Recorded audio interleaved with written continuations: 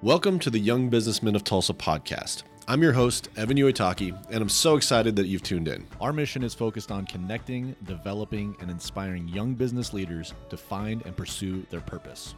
This podcast is sponsored by Trost Marketing. Promoting your business through marketing is essential for growth. Without marketing, you lack the ability to create a conversation with your potential customers. At Trost Marketing, we provide marketing solutions that fuel growth. We are your source for all of your printing needs, as well as branded apparel and promotional items. If your business wants to stand out to potential customers, contact the marketing experts at Trost Marketing.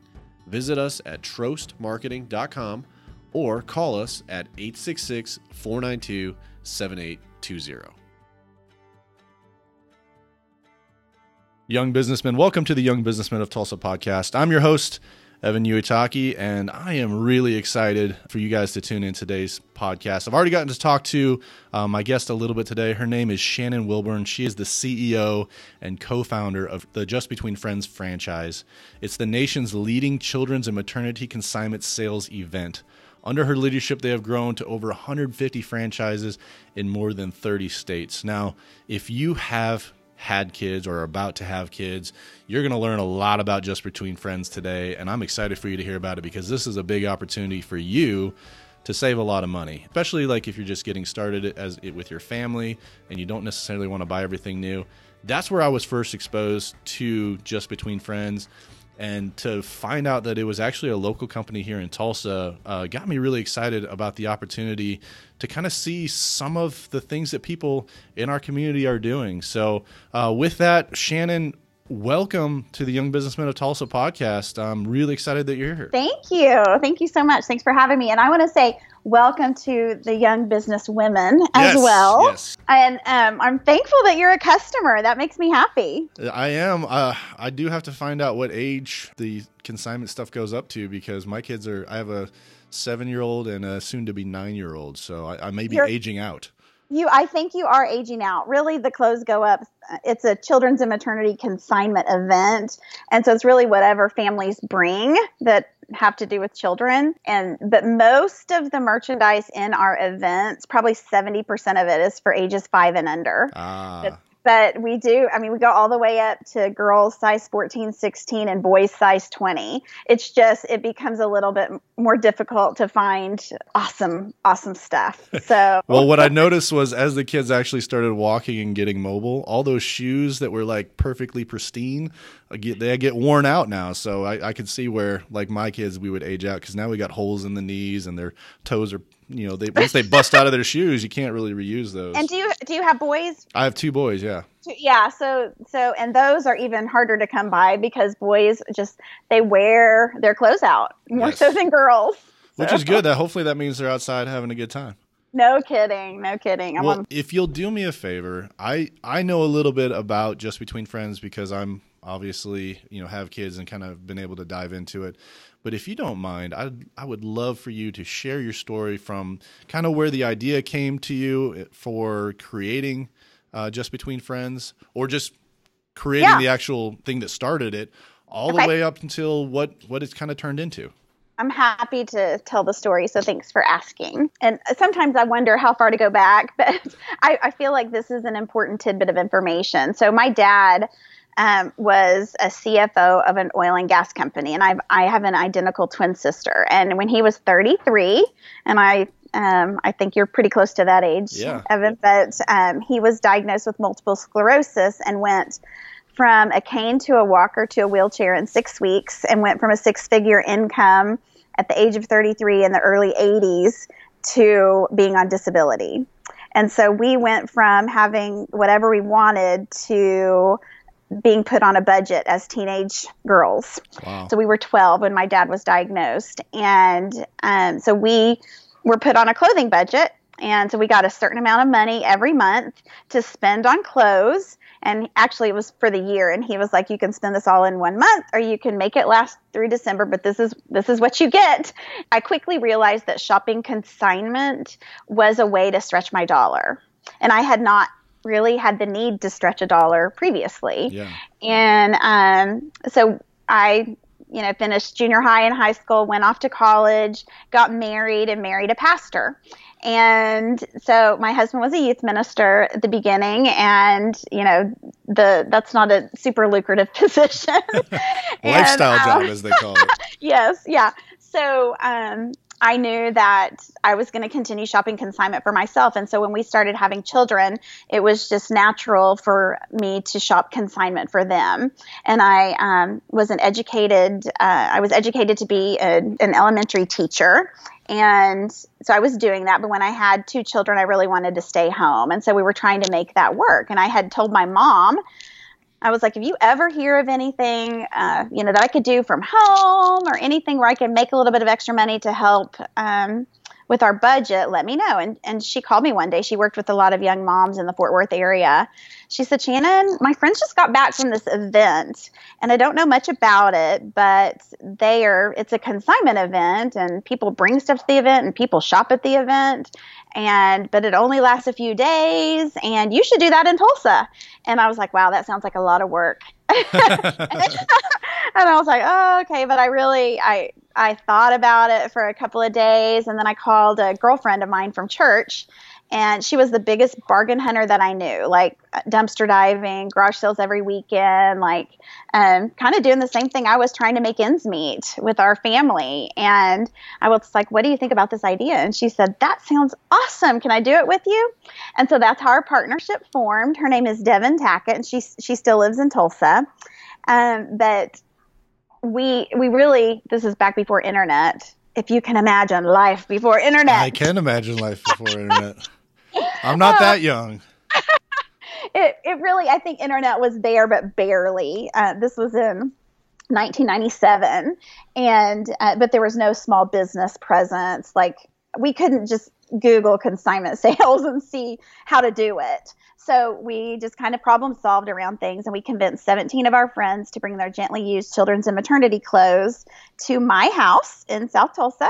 I had a 1,400 square foot house, and they brought it, dropped it off, and we clipped loose threads, we fixed zippers, we ironed things, we laundered things, we got stains out, and we had an event, and we sold $2,000 worth of merchandise, gently used merchandise. And the families got 60 to 70% on whatever they sold, and we took home, I think we made $150 each. So we sold $2,000 worth of merchandise in my living room. Someone tried to buy my couch, and like, that is not for sale. I'm like, no, the stuff on the racks is for sale. Nothing else is for sale. But we used the kitchen drawers as cash drawers, and I think it was the hardest $150 that I've ever made. It was a mega garage sale. Yes, it was. After that event, the families that had participated, they got paid for the items that they brought. And they're like, when are you going to do this again? And I looked at Devin. I was like, are we doing this again? She's like, I guess we're doing this again. So we moved to, we called one of our rich friends who lived in South Tulsa and had a 3-car garage. And said, can we use your garage? And so our next 2 events were in her 3-car garage. And then we moved to a church gymnasium. And then we kind of got kicked out of the church gymnasium because we were messing up their preschool program. Their preschool, on inside days, their preschoolers couldn't play in the gym because we were in there. I thought you were going to say you were too rowdy. No. We were just taking up space, and they needed to get those preschoolers in the gym. They couldn't go in there because we were in there. So they said, this is your last time here. So we moved to the Tulsa Fairgrounds. And it was a huge leap of faith to move there because it was really expensive compared to what we were paying at the church in South Tulsa. But I think the Lord knew what he had in mind for the business because it took off there. So we were rattling around in there the first event, but people became used to the JBF sale was coming around every 6 months, and it would be in the same building around the same time of year. And it really created kind of a frenzy for people wanting to participate. And it grew from 17 families participating in my living room to probably doing about $220,000 in sales per event. So getting close to $500,000 in sales.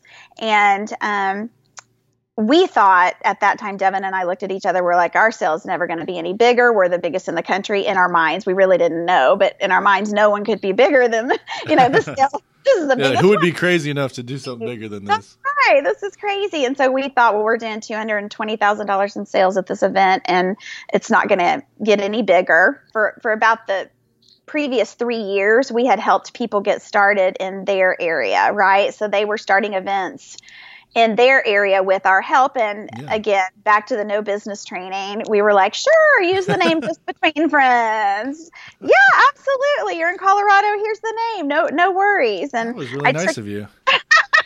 Well, I took a web design class and started a website, and they were all, they were like, oh, okay, you are doing this in other places. Now, granted, we weren't franchising, but we started doing these events in other places, and I became overwhelmed because I had another job. Yeah. So I was like, I'm helping people in California, Colorado, Florida, Texas do JBF, and then I have this other job selling advertising for a Christian publication, and then I have the events, and I had 2 kids and 2 dogs and and a youth pastor's wife.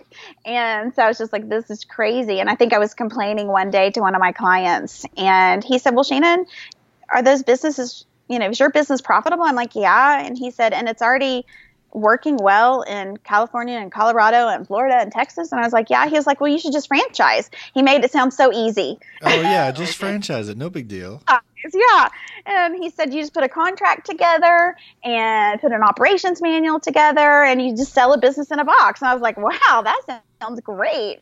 So we met with a franchise attorney and asked a lot of questions, and we talked to some other people. We had connections with, people that we knew in the franchising industry, and we asked them some questions, and we thought, okay, we're going to do this. We prayed about it. And I went that day and bought the book Franchising for Dummies. There really is a book, Franchising for Dummies, and I read it from cover to cover, but it gave me lots of information. And so that's kind of how our franchise started. And we went to those they weren't franchisees at the time, the independent owners who were using our name, and we asked them to be our first franchisees. So that's kind of how it started. And, we bootstrapped the franchise system. So we borrowed money from the profitable business to start the franchise system in 2004. Yeah. And again, back to we thought we weren't growing the Tulsa business anymore. And this was kind of a way to scale and, make money another way and help other people do what we're doing because it blessed so many people. And the Tulsa business continued to grow and continued to grow alongside the franchise system. So we were just growing both of the businesses at the same time, and it became overwhelming to run 2 businesses. And so Devin and I, in 2011, we reorganized the company, and she and her husband took the Tulsa business as 100% owners, and I took the franchise system as 100% owner. Okay. So if you have any listeners out there that have a business and they want to franchise, my first piece of advice is just to let them know that they are getting out of the business that they are in. So whether it's they're baking cookies in their house or whatever, they are going to be getting out of the baking cookies business into the franchise business. Yeah. It's a completely different industry. So I'm no longer in the consignment sale industry. I am in the franchise industry, which means supporting franchisees, selling franchises, making sure the technology is working, taking care of legal issues and legislative issues and all that kind of stuff. Back to my elementary education degree, stuff that I was not prepared to take care of. So I have no idea how we've gotten to the size we are. I know it's the Lord, and it's definitely His company, and I surround myself with smart people who know what they are doing, and I can't believe I get to run this company still. There's so much there, and I appreciate you going into that level of detail because I think sometimes when you're a sidepreneur or you're doing this thing and you're like, man, I think this might have legs, but you just don't really know. You kind of start to see some of those clues, right? Like you have those conversations where the guy basically goes to you and says, it makes a lot of sense to franchise this because it's actually already working. Yes. And it was there the whole time. But by having somebody kind of say it to you, was that like those next couple of days you were just like, you know what? I think he's right. I don't know that I really felt like, oh, this is really going to work, because I didn't know what I didn't know. Yeah. And having no business training, no podcast like this to listen to, it was really just intuition and praying and, trying to follow what I felt like the Lord was telling me to do.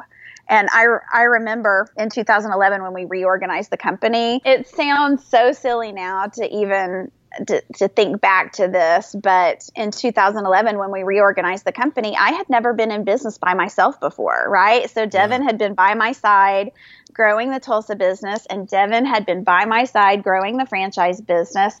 And I had this moment of fear when we were getting ready to sign on the dotted line that I was going to be 100% owner in something. And I called my sister, who's one of my spiritual mentors. She's amazing. She lives in Dallas. And I was crying to her on the phone. I'm like, what have I done? I don't know. I don't know if I can run this business by myself. And she really got mad at me. And she said, Shannon, you are not running this business by yourself. Oh. This is the Lord's business. And you are yoked with the Lord. This is his business. And when you don't know what to do, he's going to carry. It's so biblical. But it was right in front of me. And man, I'm telling you what, that is something that gives me peace, because there are many, many times that I don't know what to do. Yeah, no. I don't know which path to take. And I'm like, okay, Lord, just direct me and give me discernment and wisdom. And I'm right there with you, because like getting to that point where you can no longer depend on yourself. And and for me, it happened in, it was probably like 2012, 2013. Yeah. And I was in there. The company was successful. Things were going great. Then the bottom fell out a little bit, and then it kind of fell out a little bit more. And I'm like, oh my gosh, maybe I don't know what I'm doing. And it was this false sense of reality that I was like, you know what? I can do this. I've got the experience. I've got the relationships. This is going to go. And then this curveball came in and completely knocked me off my feet. And I was sitting there going, I don't know what to do. And it was at that point that I realized that it's not because of me, that everything, that all the success that I've gathered and thing, I put in the work. I put in the time. I did kind of what I was supposed to do. But that wasn't me. And once I came to that realization, the fear went away and the peace came in. And, a lot of people, when they're looking at jumping into either entrepreneurship or taking a big leap of faith, like what you're talking about, I think that fear comes in because it's one of those things where it's natural to be afraid of that because you don't know. Yeah. But as you were talking about what your sister was saying, I actually got the same, like where I am now, kind of the same excitement, because I was sitting there going, you are about to embark on a really awesome journey. You're about to learn so much about yourself. You're about to learn how much you can really trust God. And once you kind of figure that out, and I think you're there, but once you figure that out, that piece is amazing, because you kind of look back and say, wow, all of the things that I've accomplished, all the things that I've done, it's not because of me. It's because of God. I can't make customers come to me. Yes. I can create the event. I can do all these things. I can put the advertising out there. But that doesn't make them pick up the phone, and that doesn't make them walk in the door. Yep. And at some point, when you're planting a seed, you got to let it grow. And having that moment happen, and when it's personal to you, like I can say it as much as I want on this podcast, and you can say it till you're blue in the face, but until you really see it happen, it's a beautiful thing. Yep. I 100% agree. Thank you for letting me tell that. No, absolutely. And that's the things that I like sharing on here, because success leaves clues, right? And so as we learn from other people, as we see successful people, one of the things that was like really, I guess, relieving to me, but something that kind of helped me a lot. We talked about Sean Copeland. I was mentored by Sean Copeland for a couple years ago, and he made a statement that it literally felt like a load was taken off my shoulders. And I looked at Sean as a very successful person. He was one of the youngest bank owners in like that he knew, but I Yeah. think in the history of banking. So he rocketed to success and did all these things. And he made the statement that he felt like they were going to find out that he didn't really know what he was doing. That's so true. And they were going to come and like say, you're not president anymore. And when he said that, and I kind of looked at him, I was like, that you just read my mail. Like I felt like that a couple years ago. And to hear him say that and be like, okay, this is something that's normal. These feelings are normal. And I need to find a way to surround myself with more people that have been through these kinds of things. Yeah. Because that's going to help me, because I slept really good that next night. It's good. I read a blog not too long ago that really resonated with me. In fact, I've sent it to several people.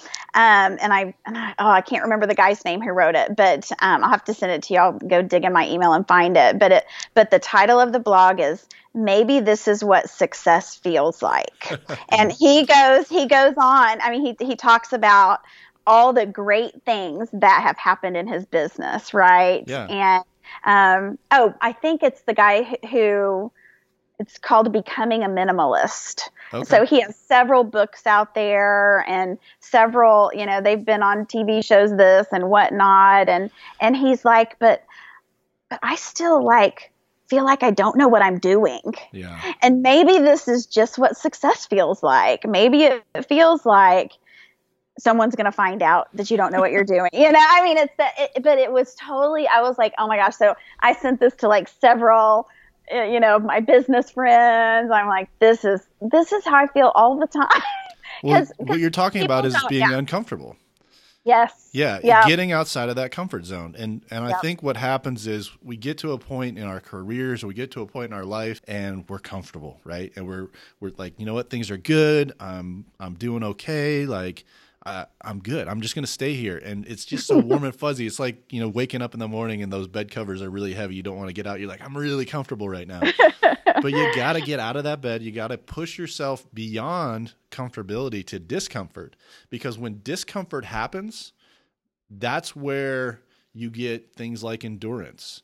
And you think about somebody who's running a marathon. That discomfort of training for a marathon actually creates the thing that allows you to finish the marathon. Right. Mm-hmm. And so one of the things that you were talking about was when you didn't have a lot of money and you had to do consignment shopping. I thought of the quote, "Necessity is the mother of all invention," because you had a need and you found consignment to essentially get the clothing that you needed. But to the next extent, if necessity is the mother of all invention, then I believe that discomfort is the father of innovation. And what happened is you took that discomfort of trying to find all that consignment stuff on a consistent basis, and you innovated and actually created something to alleviate that, which pretty much anybody who has kids, that's a pain point for them, is where do I get this clothes? And it's so expensive. I mean, you essentially created something from that discomfort. And that discomfort, had you not kind of pushed out to continue to grow it, to take that leap of faith, to go beyond, the church gymnasium into the Tulsa Fairgrounds, that was probably really uncomfortable too. But had you not done that, you probably wouldn't be where you are today. Oh, you're speaking my language. No, I don't think anyone likes to go through the discomfort. And when things aren't going well in your business, trying to figure out why and working on problem solving around them and feeling like a failure. I will tell you, I've got a girlfriend who's going through some litigation in her franchise business, and which that's not unusual. Yeah. It is, franchising is highly litigious. Something someone else, no one told me when we started franchising. That wasn't in Franchising for Dummies? No. Maybe it was. Maybe I skipped over that. I am quite the positive person, so I probably was like, I don't want to read that part. That's way too negative. Let's skip over that. That's right. She was just talking about feeling like a failure. And someone shared a quote with me one time that failure is not final, it's only feedback. Yes. And you have to have failure in your business. You have to have failure in your life, right? To be able to make a better decision next time and do something different next time, because we're not all going to know exactly what to do. That's why you date guys before you get married to a guy, and you make mistakes with you figure out what you like, what you don't like. And so then that when you get married, hopefully you choose someone and you're not going to make as many mistakes. Yeah. The same in business. When you make a mistake, you learn from it. And it doesn't mean you are a failure. It means that idea or that decision was a failure. Yeah. And that just to get up, I think probably the difference between successful people and unsuccessful people is how you handle failure. Yeah, failure is not failure is only final if you give up, if you quit. That's right. So you have to carry on. You got to pick yourself up. I mean, you fall down 6 times, you get up 7, and that's really again pushing yourself, because it's uncomfortable to try to rebound from failure. But you look at some of the most successful people, and I think it was actually Sean that talked about it. There's a website called famousfailures.com, and you can read all the stories of like really famous people, like Michael Jordan's high school coach, and like what he had to say about him, or how many times Abraham Lincoln failed at running for political office, or how many times Thomas Edison tried to invent the light bulb and failed. I mean, that's part of it. And I think a lot of times, especially for the millennial generation, which I lot myself into, the millennial generation is they see the success, they see the promotion, and they want that. But they don't understand, or they haven't really kind of caught the understanding of that it's a process, and it takes time. You don't just because you show up and just because you do these things, it does not mean that you're somebody that I'm going to promote. I actually tell a lot of people that when I hire them, I said, if you come into the office and you do exactly what I hired you to do, there's no reason for me to ever give you a raise. Because you're doing the job that I hired you to do.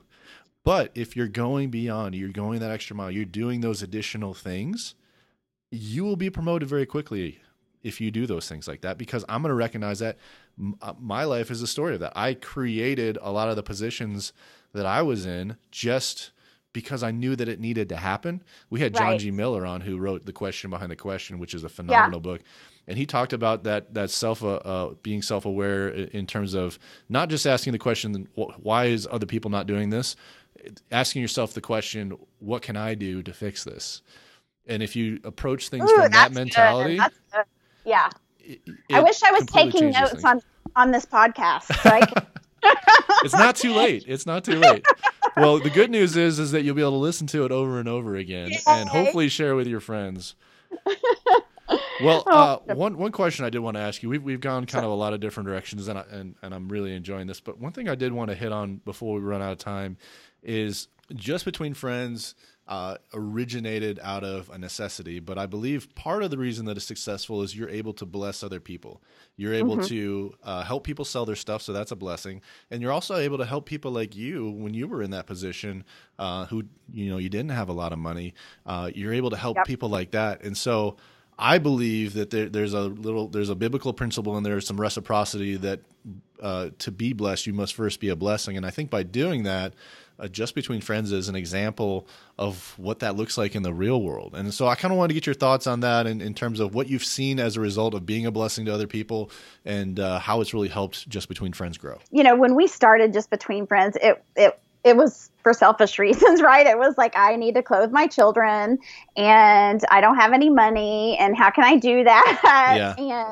And it wasn't to get rich. And if you're a JBF owner, I'm sorry, but you're probably not going to get rich. You could make a nice living if you're a great owner and you work really hard and you create great relationships and you know operations and administration and marketing, right? But it's not easy. So it's not like I set out to bless all these people. Unfortunately, I'd like for that to be the case. But after the event was over, we were left with just tons of items, either stuff people didn't come pick up because they didn't want to come back up there, and the first few sales, it was going home with me. I was like, well, I guess I'm going to keep this stuff until someone drives by my house and picks it up. And then we realized they don't want it. They don't want it back. And so we started partnering with local nonprofits benefits. And so now all of our franchises in 30 states, they all partner with local nonprofits in their area where they are able to give back the unsold items at the event if families want to do so. So if you sell something and you want to come back and pick it up, by all means, come back and pick it up if it hasn't sold at the end of the event. But if you don't want it back and you want to bless someone in the process, then all of our franchises benefit in part local nonprofits like Family and Children's Services, or here in Tulsa, Emergency Infant Services, and Catholic Charities. And, I think we have probably like 300 different nonprofit partners involved in our company. We have not done a great job about telling that story about, the nonprofit side of, how consigners, because it's not really the franchisees that are doing the giving, it's the families, right? The community who has these unsold items. So a couple of years ago, I really felt convicted by the Lord, and that's a whole nother story. But I knew, just had that revelation again. Someone had a word for me like this, Shannon, this is not your company. Like you need to be more about giving back and look for ways that you can give back. And I read the book, The Go-Giver. Mm-hmm. So I don't know if you've read that, but I would recommend that. Oh my gosh. Oh, it was so good. I was just like, oh, this is awesome. And so at our next national conference, I had purchased, 150 books, and I told a heartwarming story that made everybody cry, and then I gave everybody a Go-Giver book, and I told them to go back into their community, read the book, go back in their communities and look for ways to bless people. And so last year was a really fun year because we were able to hear about stories in the communities where we have franchises, and we actually gave away. We did a series of videos called the Good Works Between Friends, where we had a videographer go to 7 different cities and get footage of how these franchises and how these consigners are, the donations and other ways are blessing families within the community. And then this past year, this past January, we gave away our very first Community Impact Award. So people had to submit ways. So it's it's recognition, but I think some people need a little bit of encouragement sometimes to go beyond themselves, because it's not really natural for us to want to do that. Mm-hmm. I'd like to say that was my idea from the beginning, Evan, but it wasn't. And the concept lends itself to giving back, right? Because the business owner wins by making money. The consignor wins by being able to sell their items and make some money for their family. And the shopper wins because they're saving 50 to 90% off of retail when they go to these events. It benefits in part a nonprofit. And so again, I'd like to say that was my idea, but it wasn't something that I set out to do, but I'm happy to facilitate that among our franchisees and motivate them and encourage them to do that. Well, it may not have been your idea, but by being in tune with your business and being willing to take those ideas, I think that's just as important as having it be your idea, because you're ultimately the person that makes the decision, right? So you're going to set the tone, you're going to cast the vision for what Just Between Friends is, and it ultimately comes down to, if you are one of those leaders who just says it's my way or the highway and only my ideas are good ideas, you would have completely missed that. But by being in tune with your people and creating an environment that they feel comfortable to share those kinds of ideas, I think you may not have the actual credit for coming up with the idea, but you do get credit for implementing it. And I think that's just as important. Well, thank you. I'll take that. Yeah. One of the things that I believe has really helped the Young Businessmen of Tulsa grow is every single luncheon that we have, we find a Pay It Forward initiative. And the whole purpose of it is we get about 120 men together to listen to a speaker, to learn more about each other, and to be around like-minded individuals. But one of the things that I realized as we were doing that is, if we just get together and just hear from, invest in ourselves, I feel like we're doing the community a disservice. And we're strong proponents of the business community is ultimately one of the communities that can affect change in culture, change in community, change in all sorts of different things, because business leaders do have a major role in the community. And so what we wanted to do is we wanted to find ways to show our upcoming younger generation and ourselves that it is important to give back. And as we did that, I believe the more people that I've talked to about Young Businessmen of Tulsa, the more people have said that that was the one reason that they decided to come back month after month was because they saw that we were doing something. It wasn't about a stagnant group, and there's a lot of groups out there, and by no means am I trying to say that we're better than any of those other ones. But what I am saying is you are. One of the reasons that it's been able to grow at the rate that it's been able to grow is because of having that community mindset, that pay it forward and give back to the community thing. And so I applaud you for implementing that in your business. And I really hope that more businesses do things like that because, again, going back to that millennial generation, they are very socially conscious and they like to be a part of something. And so if you can do that with your organization, that helps keep them engaged and they feel like they're the ones doing it. And that right there helps them, and not just them, but anybody, enjoy coming to work every day. Right. Because it's above and beyond just them. I love it. It is. There's something that I can do by myself and I can make a little impact. But when we come together as a group, we can make a much larger impact. We've done things like, buying groceries for a single mother who just couldn't afford food for her kids, all the way to helping a person with cancer pay for a wedding. We helped a guy who started. He was a young entrepreneur. We actually got him the technology so that he could actually communicate with the outside world. I mean, there's just so many cool things. And a good friend of mine, Emeka, he's in a wheelchair, and so he was starting to get around, but he couldn't do all the things that he wanted to do. And we were actually the last amount of money that he needed to purchase a van so that he could actually be mobile again and have freedom in the community. So to hear stories like that and see things like that is phenomenal. I'm sure you guys have a lot of really cool stories of being able to give back to that community as well. Man, I'm thinking you just brought this full circle because when I started off this conversation, I told you that my dad went from a cane to a walker to a wheelchair in 6 weeks, and someone bought us a van. And that is, oh man, because that you take away someone's ability to be mobile, and it just, unfortunately, it changes their life. And they gave you hope. They gave you hope because you were in despair. He was in despair. He probably felt like he had everything by the collar, and next thing you know, he's lost a lot of that, and that can really tear a person apart. To have that mobility again. And to be able to go out there, oh man, that's just it changes your world. That's awesome. Well, that's so fun. Do you put those stories out there anywhere?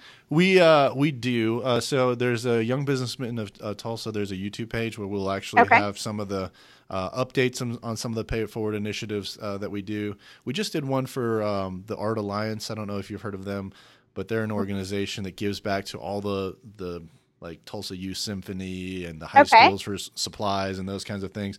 We at our last luncheon, we were able to raise over $2,000 to give to the Art Alliance that goes to 60 some odd different funds to help them put fine arts back into schools and invest in fine arts programs. And so, it's all sorts of things. The need out there is great. And if we can, first of all, recognize it and be willing to participate and help, again, that's where I think the business community comes into play. And if we have a good, healthy, thriving community, then we'll have good, healthy businesses. So it almost feeds itself a little bit.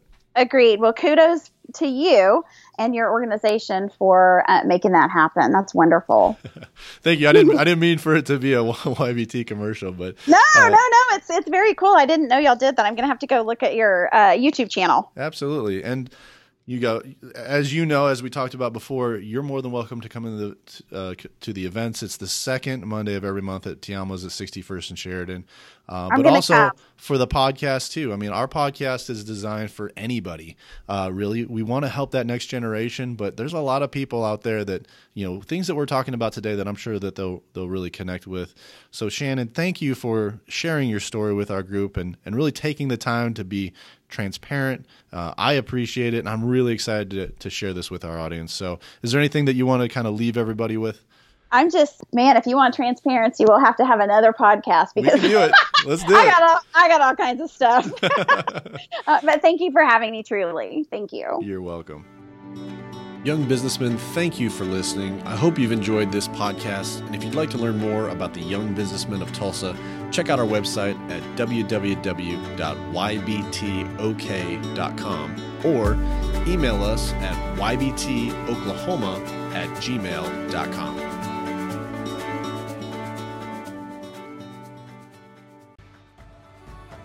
If you live in the Tulsa area and would like to hear one of our great speakers live at our monthly luncheon, we meet on the second Monday of every month from 12 to 1 p.m. Like us on Facebook for details about locations and upcoming speakers. Lastly, if you like what you hear, please leave us a review on iTunes and share us with your friends. Thank you for tuning in to the Young Businessmen of Tulsa podcast, where we connect, develop, and inspire young businessmen to find and pursue their purpose.